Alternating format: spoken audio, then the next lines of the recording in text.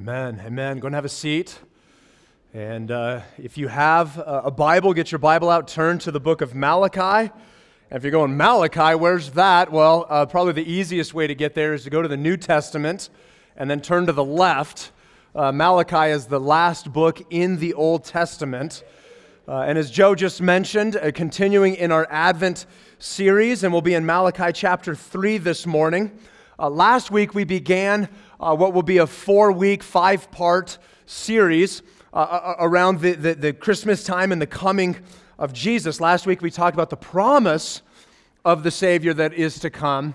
And this week looking at the purpose of the Savior, what exactly it is that the Savior would do when He comes. And so let me just get right to the main idea here, right out of the gate. Here's where we're going. Here we're going to spend the entirety of our time unpacking this statement in Malachi 3. Jesus comes as the Savior to purify His people and to judge sin. So that's where we're going. That's where the text is going to take us. We will spend the entirety of our time unpacking that statement right there, that Jesus comes as the Savior to purify His people and to judge sin. Now, just a couple of things with respect to the context in the book of Malachi, so we have at least some idea of what's going on here. Malachi is actually the last book chronologically that details what's going on in the Old Testament. We believe 1st and 2nd Chronicles was actually written later, but that's talking about the time of the kings that happened hundreds of years prior to Malachi. This is actually the last spoken word from God to His people until Jesus shows up. And so in one sense, you're left with this hanging, this longing, this anticipation of what's to come. And then in another sense, you're going to go 400 years where there's just silence.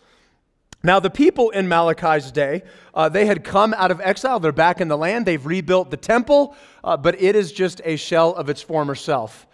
Further, the people have fallen back into a number of the behaviors and attitudes that caused them to be exiled in the first place.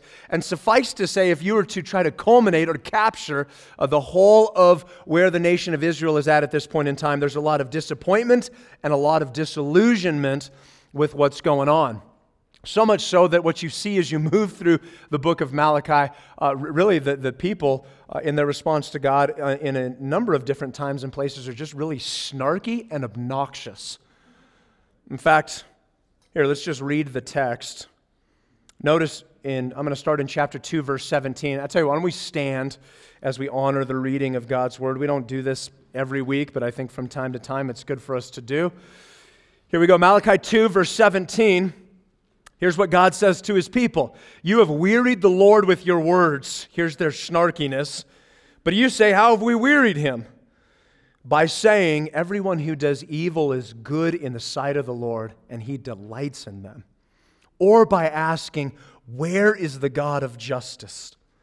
And so in response to those two snarky comments, God now speaks into that, starting in Malachi 3. And I'm going to start in verse 1 and read through verse 5. Behold, I send my messenger, and he will prepare the way before me. And the Lord whom you seek will suddenly come to His temple. And the messenger of the covenant in whom you delight, behold, He is coming, says the Lord of hosts. But who can endure the day of His coming, and who can stand when He appears? For He is like a refiner's fire and like fuller's soap. He will sit as a refiner and purifier of silver, and He will purify the sons of Levi and refine them like gold and silver, and they will bring offerings in righteousness to the Lord. Then the offering of Judah and Jerusalem will be pleasing to the Lord, as in the days of old and as in former years. Then I will draw near to you for judgment.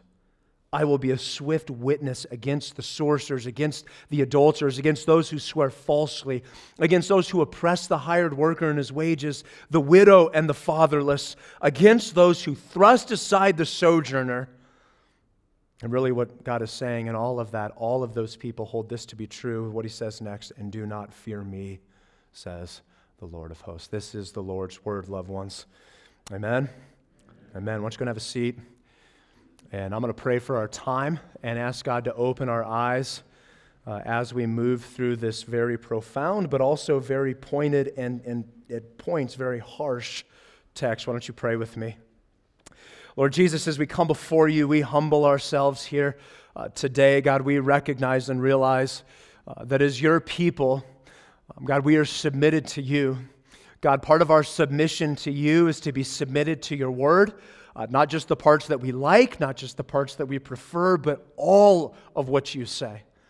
And so, God, we endeavor this morning to surrender ourselves to everything that you have for us. God, for the parts that we find encouraging or that we find helpful or that lift us up, we thank you for that. But God, we are equally submitted to the parts in this text that will just be hard for us, that will challenge us, that will convict us, that will push us in a variety of different ways. But God, not only for us, as is our custom, we pray for another church in the area. And God, this morning I want to pray for Center City, and God, not only for Spencer Brown, but I know that Steve Laterno, one of their elders, is preaching this morning. And I pray for Steve, just that as he's preaching, God, you would fill him with your Spirit, you would give him the words that he needs, and that you would move and work in that body of believers. In the same way, Lord, in the same way that we would ask that you would move and work in and amongst us here today. So God, come and have your way. Come and do what only you can do and be glorified in and through your people. We pray this in your name. Amen. All right, well, the title of the message this morning is The Savior's Purpose. It's the Savior's purpose, as we've already said, that Jesus comes as the Savior to purify his people and to judge sin. And so I want you to make note, but before, we're not going to spend much time in verse 17 of chapter 2, but I want to start here because it's part of what plays into where we're going. And so I want you to make note here. Notice, first of all, the accusation that through the Lord comes, through Malachi from the Lord comes to the people. He says, "You have wearied the Lord with your words." Do you know you could weary God with your words? You know there are things that you say that God is repulsed by and he's sick of?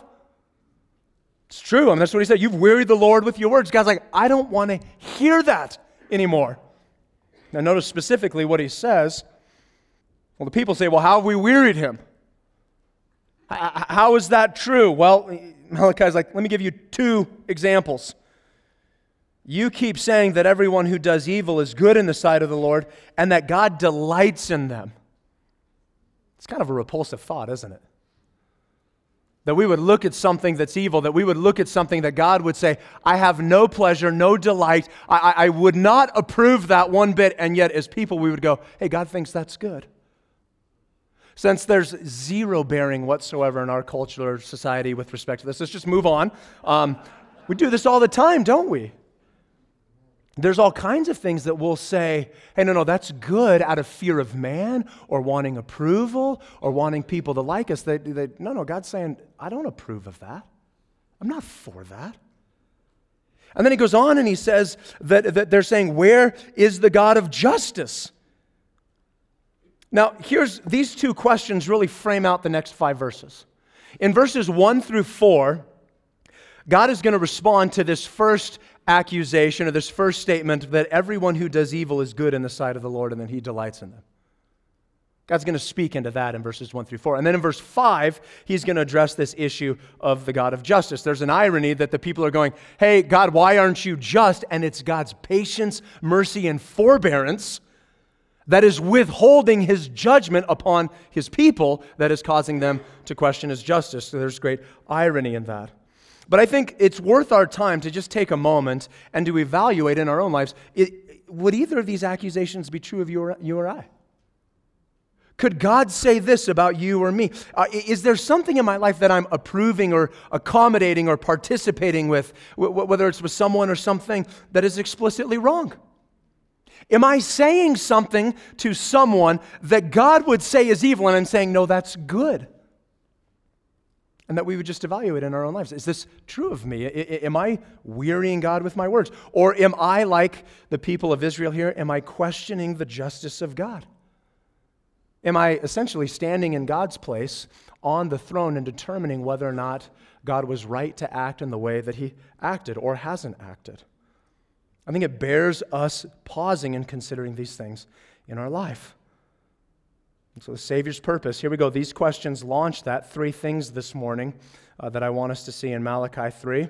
Here's the first. Look at verse 1. It's that the Savior comes to his people. He says this, behold, I send my messenger, and he will prepare the way before me. Undoubtedly, that's a reference to John the Baptist there, the forerunner of Christ. But then he moves instantly to Jesus right after that when he says, And the Lord whom you seek will suddenly come to his temple. And the messenger of the covenant in whom you delight, behold, he is coming, says the Lord of hosts. The Savior comes to his people. God is coming to his people. And when you think about certainly this time of year and Jesus coming as a baby, that's what we remember, that's what we celebrate. We think about the Savior coming to his people. And when we think about this, there are two things in the text and two things inevitably, I think, when we think about this that come to our mind. And so let's just talk about them here for a moment. The first is this: it's God's initiation. When you think about the Savior coming to his people, you think about God's initiation. We talked about this last week. We'll talk about it this week. We'll probably talk about it again next week because we need to be reminded of the fact that it's God who's initiating his saving work in the world and in and through his people.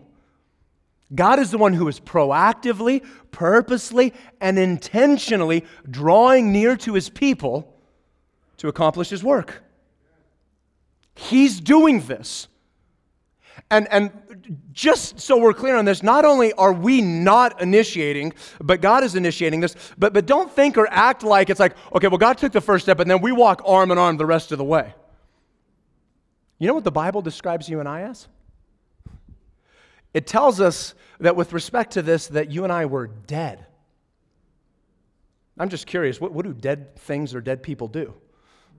They don't do anything, right? I mean, you're dead. This is what Paul says in Ephesians 2. He says, and you were dead, right? Not kind of dead, not sort of dead. You were dead in your trespasses and sins in which you once walked, following the course of this world, following the prince of the power of the air, the spirit that is now at work in the sons of disobedience. And you're like, wow, okay, that was those guys.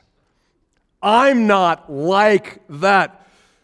Well, that's not what Paul says, because he goes on and says, among whom we all once lived in the passions of our flesh, carrying out the desires of the body and mind, and were by nature children of wrath, like the rest of mankind. Right? God is initiating this. Of course, the beauty of Ephesians 2 isn't that you get the first 3 verses. It's what you see in the next couple verses that are so beautiful, right? But God, being rich in mercy because of the great love with which he loved us, even when we were dead in our trespasses, made us alive together with Christ. It's by grace you've been saved. Right? God is coming to his people. God is initiating this. It's in God that you and I are given life. Here's my question for you. Just think about this for a moment. What would your life look like if God was waiting to intervene until you first went to him? It's kind of a horrifying thought, isn't it? Let me take it a step further. What would the world look like if God was waiting for the whole of the world to initiate in drawing near to him? I mean, you think it's bad now. That'd be a whole nother level of madness. And so we thank God, we praise God that he initiated, that he has come to his people. And so we see God's initiation, but notice not only do we see his initiation, we see God's incarnation. Right? God is going to come. That word incarnation simply means to take on flesh, that God is going to come to us as a man. And I think sometimes, we tend to talk about that a lot at this time of the year. And I think honestly, I know I'm guilty of this from time to time, but I think we become a little bit inoculated to the realities of all that really unfolds in this. I mean, think about this for a moment. Think about the transition that takes place. You have Jesus in heaven, in the totality of perfection. He lacks nothing. He needs nothing. He is surrounded by the constant and incessant chorus and worship and praise of the angels. And he's going to leave that to come to this? At what point in time did Jesus go, yeah, this is a real fixer-upper here, right? There's a lot of work that needs to be done. But he's going to do that, right? He's going to take on flesh. He's going to walk away from that, and he's going to come. And think about this, right? He's going to be born of a woman. So he's going to make himself vulnerable as a baby. He's going to live in the physical limitations of humanity. So the one who lacked nothing is suddenly going to find himself at times being hungry or thirsty. He's going to be sad or disappointed. His body is going to get sore and he's going to ache. He's going to mourn over things. I was thinking about Jesus as a baby. We have a baby in our house, and I was just thinking about, man, he left eternity, and that was the manner and the form in which he showed up. And not to be crass, but just to kind of drive this home, I mean, think about this for a second. Like, the Savior of the world, the one who lacked nothing, is going to soil his diaper. I mean, that's insane. Now, okay, maybe he came out potty trained. It's entirely possible that if anyone was going to do it, he'd be the one, right? And, okay, just like as a side note, I always feel bad for Jesus' siblings. Like, how would you like to live in that shadow? You know what I'm saying? Like, have the perfect older brother. Some of you think your siblings are perfect, or some of your siblings think they're perfect. But, I mean, just think about the shadow that Jesus casts as an older sibling. I mean, just Mary or Joseph being like, why can't you be like your older brother? Because I'm not the Savior of the world, Mom. That's why, right? I mean, so here's the deal. I mean, he didn't come out potty trained, right? He lives in these physical limitations. He's going to suffer temptation, and he's going to live in weakness. That's what Hebrews 4 tells us, that we do not have a high priest who cannot sympathize with us in our weakness. He's tempted in the same way that you and I are tempted. He just doesn't respond the same way, does he? Because he's without sin. And all of that drives us to the cross, where Paul talks about that he became obedient to the point of death, even death on a cross. This is what God endures to accomplish his purpose of purifying his people and judging sin. And it's good for us. It's good for us to be reminded of the costs. It's good for us to be reminded of the lengths to which Jesus has gone in order to rescue his people. So when we say the Savior comes to his people, that's a loaded statement. There's a lot there that we need to thank God for his work. Notice this secondly. Look at verse 2 through 4. Not only does the Savior come to his people, secondly, the Savior purifies his people. And Malachi actually gives us two different illustrations to help us understand this. Verse 2, but who can endure the day of his coming, and who can stand when he appears? For he's like a refiner's fire and like fuller's soap. He will sit as a refiner and a purifier of silver, and he will purify the sons of Levi and refine them like gold and silver, and they will bring offerings and righteousness to the Lord. The Savior purifies his people. Let's talk about these two illustrations here for just a moment. A refiner's fire. It's someone who works with metals, and what they would do is, in order to have a more pure metal, is you would heat this metal up to this insane temperature where it actually would become a liquid form, and all of the dross or the impurities or the alloys would rise to the top, and they'd skim that off, and what you're left with is a much more pure metal, a more pure product, which speaks to some of the refinement process that God wants to do in your life and in mine. And we're like, hey, I love the idea of the impurities being taken out. Don't really like that whole fire part. Okay, but you can't have one without the other. Or the fuller's soap. Okay, true confessions. How many people in here refer to their laundry as like the fuller's soap? Anyone in here? Yeah, I didn't think so, right? But that's what this is. It's a reference to a launderer. Now, what's interesting to note is how they would typically launder their clothes is very comparable to how they would stomp grapes in a wine press. So they'd put their linens in there. They would add this bleach. This is the soap that he's referencing, this bleach-like substance to it, and they would literally stomp on the garments in order to remove the stains or the impurities out of them. Now, you might be sitting there and you go, well, golly, I don't really love the fire. I don't love the idea of being stomped. Do you have a better metaphor in the Bible? Well, if you want to go to the New Testament, the metaphor would be pruning. So there's no fire, there's no stomping, you just get your limbs cut off. So I'm not really sure that really any of those are without. Here's the point. When it comes to purification, it carries with it this connotation of intensity. It carries with it this sense of something that may in fact be painful. But in all of it, God is accomplishing his work, and he's using something hard to purify his people. Just because it's hard doesn't mean it's bad, loved ones. In fact, any purifying work will feel like that. And so Malachi gives us these metaphors or these illustrations to help us understand a couple of things. First of all, make note of this, God's purification of his people. This is the purpose of the Savior. This is what he's going to do. He's going to purify, he's going to refine, he's going to make clean his people specifically from their sin. Now, here's what we know. about all of us is that all of us are marred by sin. All of us are stained by sin. And it's not lost on us whether or not we want to admit it or the depths at which we're willing to admit that. We all know that there's issues inside of us, that we are far from perfect beings. And so what the work of God is going to do is it's going to cleanse and purify us from the sin in our life. That God is going to remove the stain of impurity, of the blemish of sin, whatever it is, from our lives. Now, listen to me. Can we just be unflinchingly honest and maybe just a little bit raw about this here for a moment? Because here's what I know. Here's what I know about humanity, here's what I know about myself, and here's what I know about a number of you. You start talking about sin and blemish and issues and things inside of us, and what starts racing through your mind are all of the failures, all of the evil, all of the wickedness, all of the sinfulness in your life. And you start thinking, this is all that I see. Undoubtedly, this is all that God sees. And if we're just really honest with ourselves, some of us will come to this place and we'll go, I know in my mind that God could cleanse anyone from anything, but I just don't know that he could get this stain out of this person. So listen to me. When God says, I'm going to purify you, what is happening? Tell me.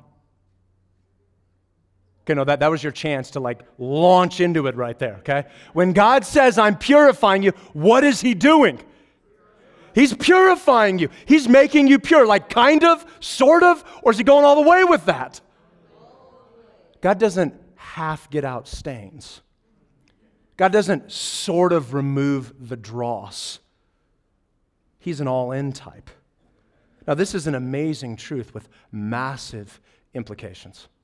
Let me try to illustrate this for a moment. When I was a teenager, I had this white shirt that I had bought, and for, you know how it is, you just have certain clothes you love, and why, as a teenager boy, I had a white shirt was beyond me. Okay, but I had this white shirt, and I remember I just, big old ketchup stain right in the middle of that thing, huge glob, and so washed it again, couldn't get it out, and you have to understand this, I like to say of my childhood, I grew up in the 1800s, and by that, I mean, we didn't have a dryer, we didn't have a dishwasher, my mom still heats her house by burning wood, and we don't live in Phoenix where you have to do that legitimately maybe one night a year. We lived in Flagstaff where it's cold 6 months out of the year, and so I had washed it multiple times, and I'm just kind of dejected, and I come to my mom, and she goes, just go hang it on the clothesline.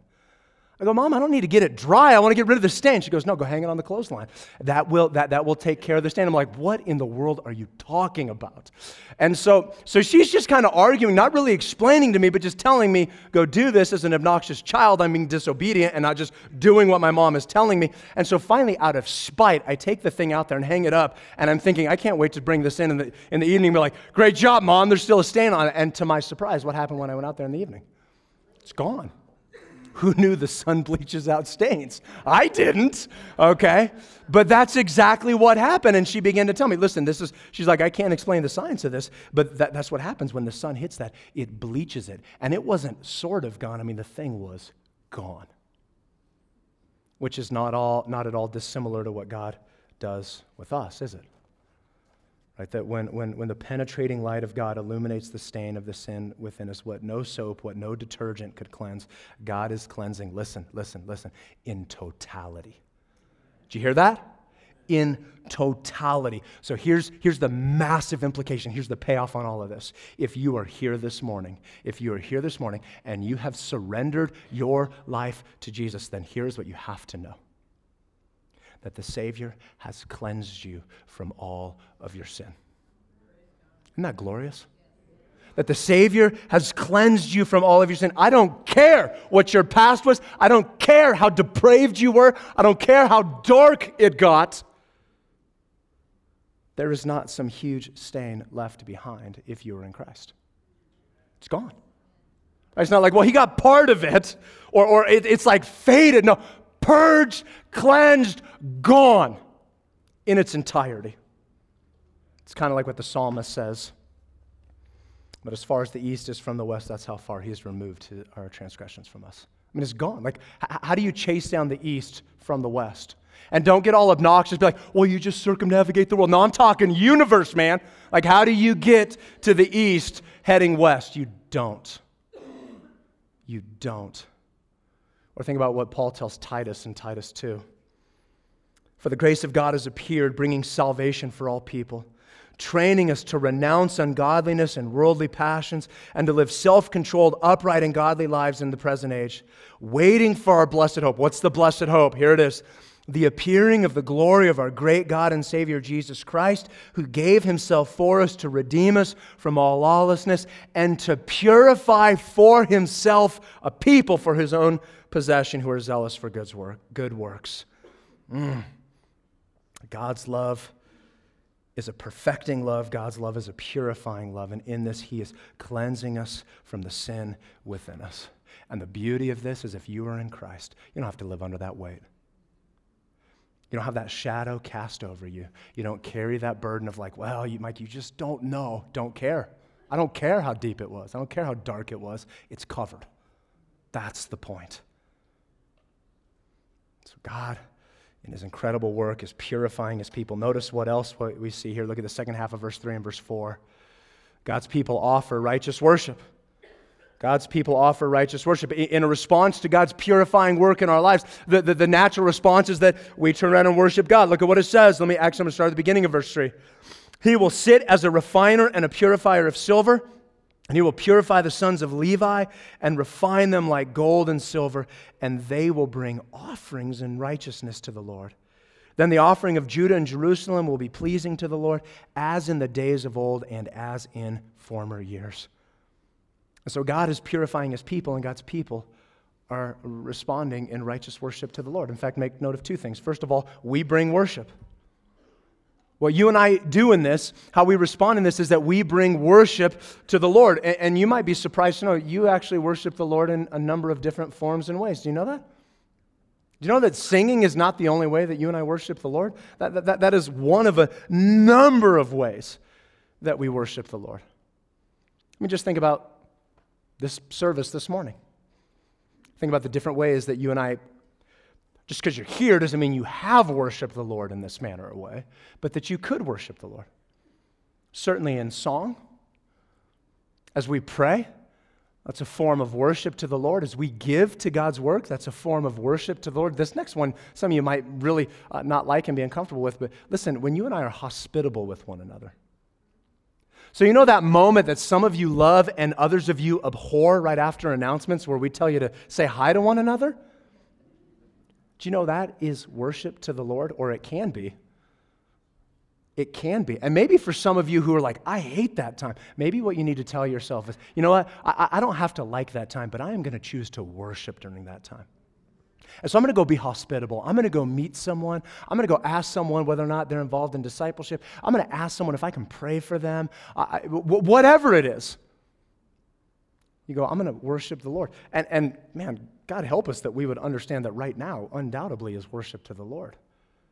When we sit under the proclamation of his word and we respond to what God is saying to us, we worship him. So don't read this and be like, okay, well, we're going to sing some songs, check. No, this is a lifestyle thing. This is the totality of who we are. Too often we think too narrowly about worship. It encompasses the whole of our life. So we bring worship, and then this is mind-boggling to me. God is pleased in that. Look at this, verse 4. Then the offering of Judah and Jerusalem will be pleasing to the Lord. When we come in this purified state, in the sense of thanking God for what he's done, God's like, I'm pleased in that. Isn't that crazy to think that you can please God? Anybody in here, if it's your spouse, feel free to keep your hand down just so you don't have to pay the price for this later. Any of you in here have someone in your family that's just really hard to buy a gift for? You know what I'm talking about? Okay, most of you are like, well, you just said don't raise your hand if you're my spouse, so I'm not going to put my hand up. Or some of you just have people who are easy to buy gifts for. But you ever try to buy a gift for someone that's really difficult? It's just like, oh, man. And they do this like, oh. And then they state what you got them. It's a blank. No thanks, no appreciation, just a statement, and you're like, yeah, they hate it. And that's so radically different than someone, no way, I've been one. And you're like, okay, they like it. They're into this. They appreciate that. I think a lot of times we think of our response to God that he's kind of like, oh yeah, you did that. And yet when we choose to worship him in the manner that he calls us to, it's much more like the latter. No way, I love this. This is great. Right, God is pleased in this. And it happens when we bring righteous worship to the Lord. And so we look at this, right? The Savior's purpose is the Savior comes to his people.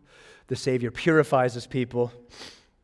And then we got to be honest about all of God's word, right? We don't get to pick and choose the parts that we talk about and the parts that we don't talk about. This one's not as much fun. There's not as much warm fuzzies around this. But look at verse 5.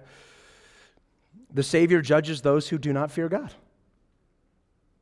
I mean, look at what he says. Then I will draw near to you for judgment. Kind of hoping he was going to go a different way with that, but that's not where he went, did he? Now, here's what I want you to make note of this, is he goes on, he talks about being a swift witness against a number of different people, sorcerers, adulterers, those who swear falsely, those who oppress the hired worker, or the widow or the fatherless, and then those who thrust aside the sojourner, all of whom are really a summary of people who do not fear the Lord. But make note also of this, that those who fall under this judgment are a part of Israel. Right? Just because you are part of Israel didn't make you right with God. So maybe a really easy application of that is just because you're sitting in church doesn't mean you're right with God. Just because you're a good person doesn't mean that you're right with God. The only way that you and I are right with God is that if we have surrendered our life to Jesus and by faith we trust in him and him alone for our salvation. That's what makes us right with God. And you're like, well, but I don't know, man. Judgment, like, and then maybe you're even trying to think like, oh, is there something else in the Bible? Like, what is there? I don't want to talk. Oh, hey, Jesus said he came to seek and save the lost. What are you going to do with that one, huh? Not talking about judgment there. He came to seek and to save the lost. Good question. Or good comment. Here's my follow-up question for you. Save them from what? Bad hair day? Poverty? Being uncomfortable? Fanny packs? Like, what's he saving them from? We all need to be saved from fanny packs, okay? Just true confessions. But what's he saving them from? It's not that. He is saving them from the wrath of God that is laid out, that is unleashed against sin. Now, in fairness, judgment and salvation are really two sides of the same coin. But this is really the crux of the matter right here, isn't it? The judgment is what we're saved from. I mean, you can't be saved unless you're rescued from something. And so I think it's helpful for us if we try to go, let's see the big picture. Let's see the fullness of this thing. Because listen, in today's day and age, we are so averse. You say that word judgment, that's like a death word. But loved ones, that's a biblical word. That's a gospel word. That's an important word. That's a word that God uses, and he uses it often. So we have to talk about that. But maybe let me just step back for a moment and try to frame it in a much larger way. Hey, Dwayne or Morgan, can you put that picture up? So just true confessions here. I'm like the least artistic person you'll ever meet. I have no comprehension of art. I'm no good at art. Like any aspect of the arts, I'm terrible. You know why I sit in the front row? Because I don't want any of you to hear me singing, okay? But if I'm in another row, someone's going to hear me like, golly, he's terrible, okay? Because I am. I no sense of the art, but I know what that is. Anyone else know what that is? Sistine Chapel, creation of Adam, right? Now, that is a part of a much larger picture. How many people have been in the Sistine Chapel? Raise your hand if you've been in the Sistine Chapel. Okay? So when Becky and I were living in Europe, we had the chance to do that. Like I just said, I'm not an art guy. I mean, there were other pieces of art we would walk by. I'd spend like 2 seconds and be like, why is it famous? It's lame. Moving on. Okay? We got to the Sistine Chapel. We were there for close to an hour. Becky and one of my friends dragged me out. I didn't want to leave. And at one point in time, you germaphobes are going to freak out. I literally laid down on the floor. Because I'm like, you just can't capture all of it. So this next picture will do no justice, but put the other picture up. So like right in the very middle of that picture is a part of the hand. But all of these different scenes, and you can't even see the walls on this thing. It is amazing. But see, that first picture is a part of the second picture, but it's not the whole of the picture, is it? Right? There's a much larger portion to this. And so in that same manner, in that same way, let me try to help us frame out this whole idea of judgment, salvation, Savior's purpose. And I'm going to go to the book of Romans to do this. Now, in fairness, John Piper spent a decade preaching through the book of Romans, and I'm going to take the first 8 chapters and try to do it in 2 minutes. So we're going to miss a couple things, okay? But we're going to get the main idea. Ready? Here we go. Buckle up. We're going to go fast. Romans 1, here's what God tells us, that the wrath of God is revealed against all ungodliness. Okay? The judgment is necessary because sin has entered into the world. In chapter 2, we're told that God's judgment for sin is righteous and fair, that essentially whatever punishment God deems is righteous and fair because that's what God's judgment is righteous and fair. And that becomes a real problem for us because in chapter 3, what we're told is that all of us are sinful. No one has sought after God. No one has chosen God. No one has lived righteously. So we now all fall under that wrath. And if you ended the book of Romans at chapter 3, verse 20, that would be the most depressing piece of work in all of human history. But thank God there's a number of chapters that come after that. In fact, starting in verse 21, God begins to lay out his solution to this. And his solution is to make Jesus the sacrifice that will take your place and in my place. In fact, one of the words that shows up towards the end of Romans chapter 3 is this theological word. It's called propitiation.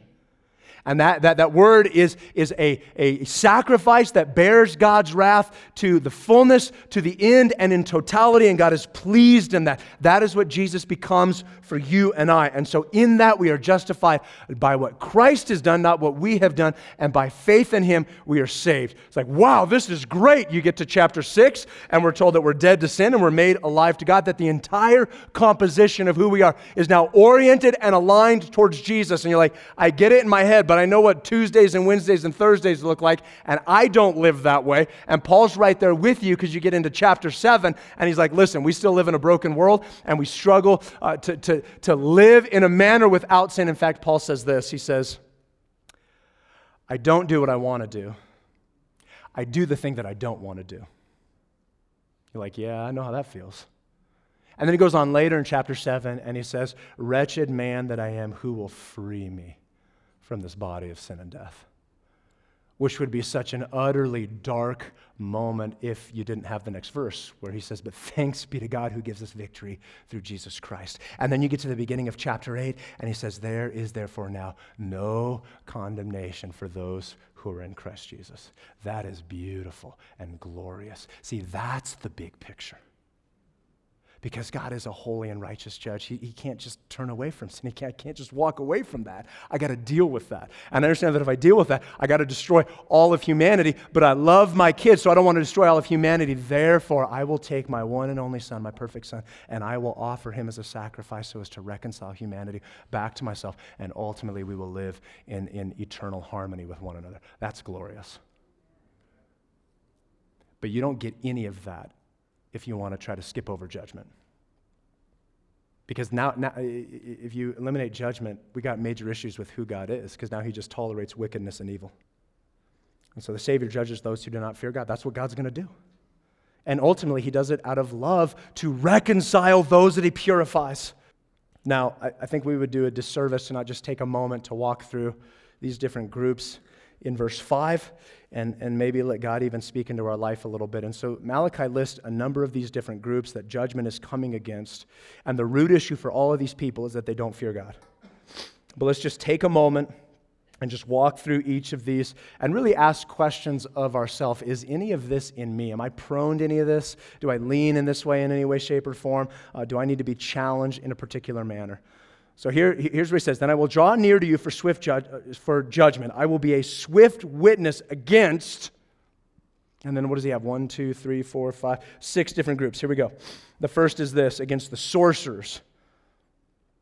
Now, in its purest sense, you might be like, well, that's witchcraft. I don't do witchcraft. No. You got to see this in a broader sense.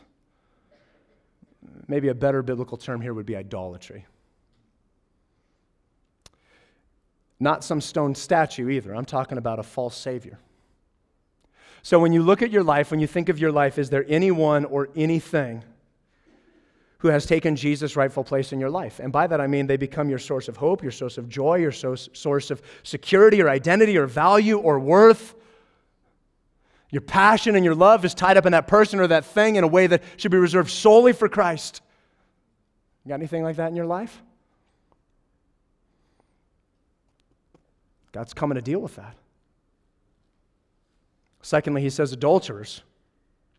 Now again, in its purest form, an adulterer is someone who's having a sexual relationship with someone who is not their spouse. But really, again, in a broader sense, this is meant to encompass all forms of sexual sin. So whether it's adultery or fornication, whether it's homosexuality, whether it's pornography, whether it's lust, whatever it is. In short, anything that's outside the bounds for what God has placed for us in the sexual ethic that he's created for his people. You might put it this way, or ask yourself this: do I have a greater concern for satisfying my sexual appetite than I do for honoring the Lord with my body and my sexuality? If so, you're in a camp that God's going to address. Thirdly, he talks about those who swear falsely. Literally, the word here is to perjure yourself. This is a false accusation, a false statement about God or about others.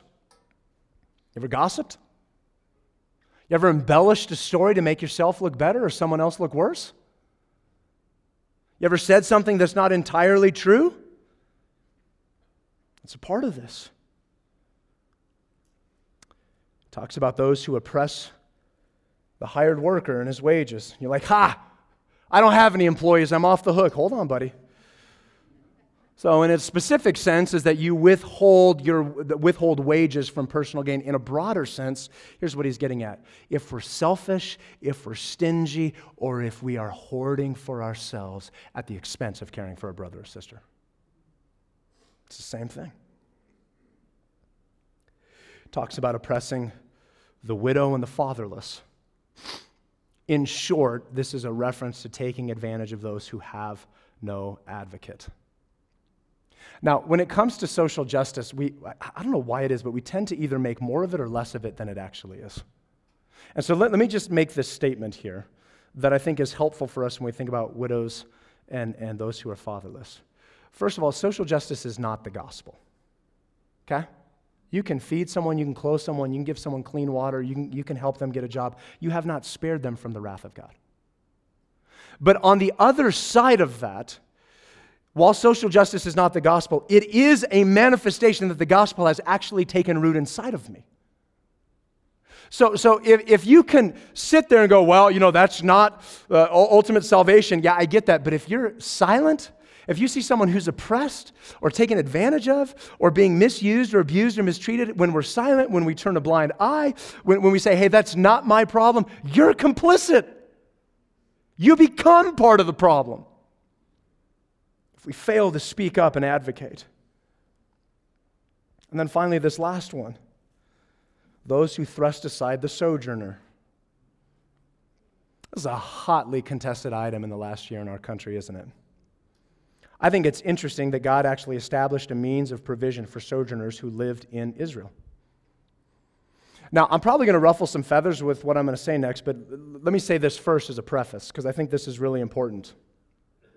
This is not a political point. God is speaking. You with me? This is Malachi 3:5. Out of God's word, politics always subjected to the truth of Scripture. We clear? Okay, so just so we're clear, I will draw near to you for judgment. I will be a swift witness against those who thrust aside the sojourner. You can do whatever you want to do. You can think whatever you want to think about how the government should handle refugees and how the government should handle illegals. There's plenty of room inside the Scriptures. Here's what you have no wiggle room on. To thrust aside the sojourner. God won't even let you go there.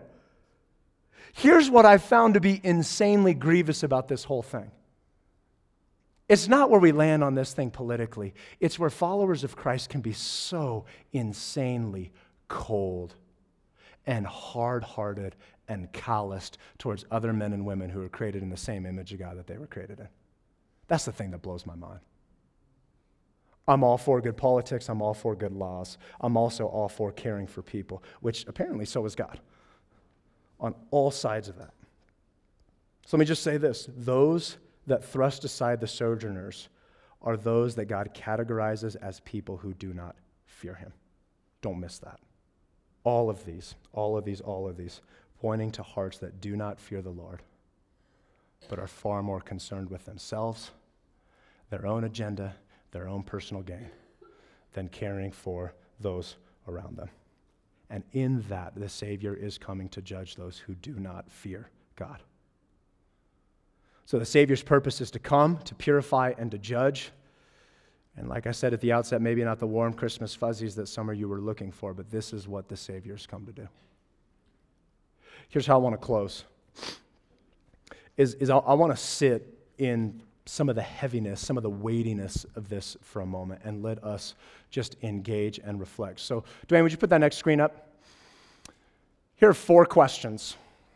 4 questions. Pastor Joe's going to come up in a minute. He's going to just give us a little background music, but we're just going to sit and we're going to consider and reflect and meditate on these 4 things right here. In what ways do I need to be challenged in my thinking or in thinking about Jesus Christ coming on my behalf? In what ways do I need to thank God for his purifying work in my life? In what ways do I need to respond in worship to God's purifying work? And are there attitudes or behaviors in my life that I need to repent of? Let's just sit here.